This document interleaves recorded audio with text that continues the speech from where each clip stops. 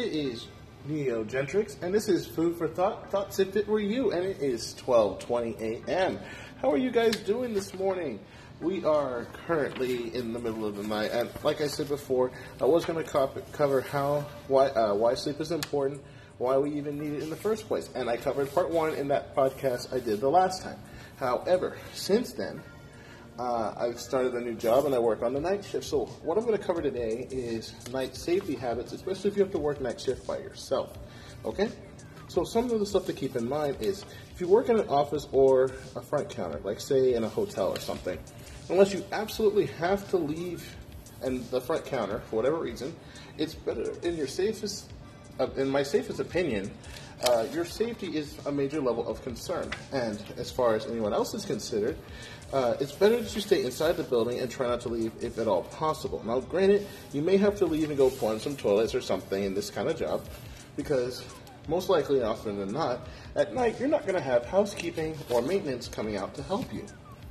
Other said jobs would be if you work in a gas station, that is 24 hours. You wouldn't go outside. I mean, unless you have to smoke a cigarette or whatnot, you always would go where there is a camera, as far away from the door as possible, of course, following your company rules.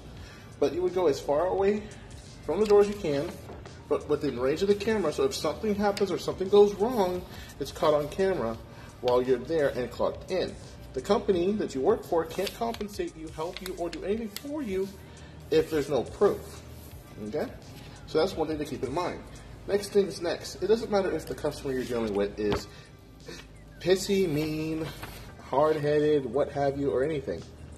You are not allowed, and this is by every company standard, for those who don't know this, you're not allowed to be confrontational. You are not allowed to hit them. You are not allowed to yell at them. You're not allowed to do anything that not only will jeopardize your job, but will cause that person grief or make them sue the main company. Because believe you me, and I kid you not, these companies will quicker fire you than lose money over something stupid. Okay? It's different if they attack you first, or they start doing stuff that causes problems.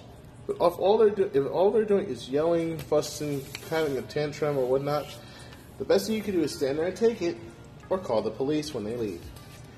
You know, and that's basically all I have to say about that. So on that note, I'm going to take a short break, and I'll be right back with a little bit more information.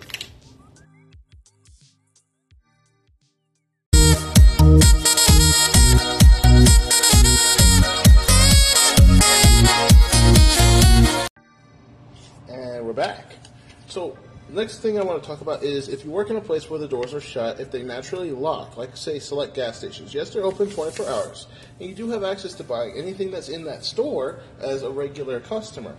That is fine and all, but if the door is naturally locked, and you have to go through this little panel door just to get a person's card so that they can pay for their gas or buy something in the store, it doesn't matter who it is, it doesn't matter if it's a friend, family member, or what have you, you don't ever open that door. Reason is you don't know who else is there other than that person that you think you know, okay? And the reason for this is to ensure your safety, okay? Everything that I'm telling you is to make sure that you're safe, okay? You don't answer the door for anybody that you don't already know that is there. You don't open the door unless it's your manager, and most often than not, they'll tell you that they're coming. They won't just randomly show up on you and say, yeah, I'm here, I forgot something, can you let me in? That don't happen. It rarely ever happens, okay? I have a manager here that's always worried if I'm doing okay, but she knows I can handle myself. And she won't dare show up without letting me know ahead of time. Because more often than not, I'm going to lock the front door because I don't want anyone coming in here that doesn't need to be here. Okay?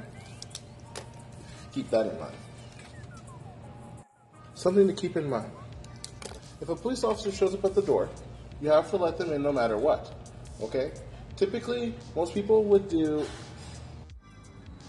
If a police officer shows up, you typically ask them for their badge. If they can at least show you the badge and their car and can validate themselves, you let them in.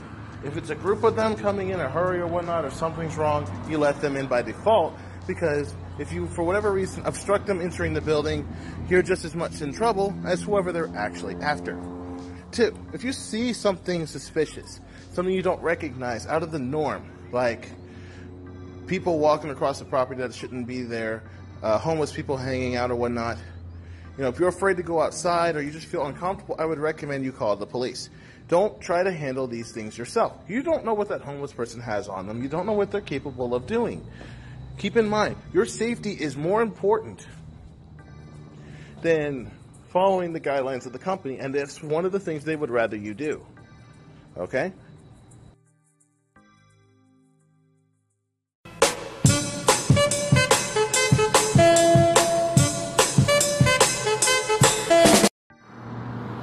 It doesn't matter if everything is okay. It doesn't matter if you're certain that the person can't do anything. Okay?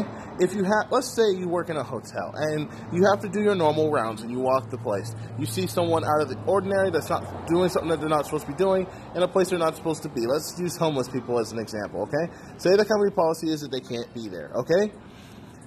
You can go kindly try to wake them up and get them to leave, especially if they're within range of a camera or something.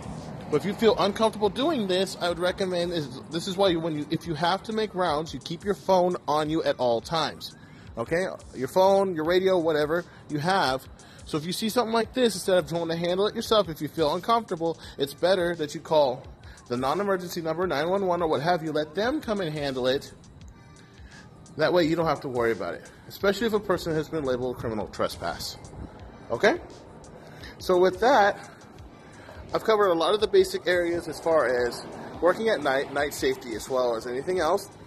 Oh, and the last thing is, don't just go wandering around by yourself. If you're going to do anything, make sure you stay within range of the cameras in the building that you work in. Alright? And that just about covers the basics that I have for you on night safety as far as working at night. Okay? If I have anything else, believe you me, I will do an update podcast to this one. Okay? Just like I did before with my relationship series podcast.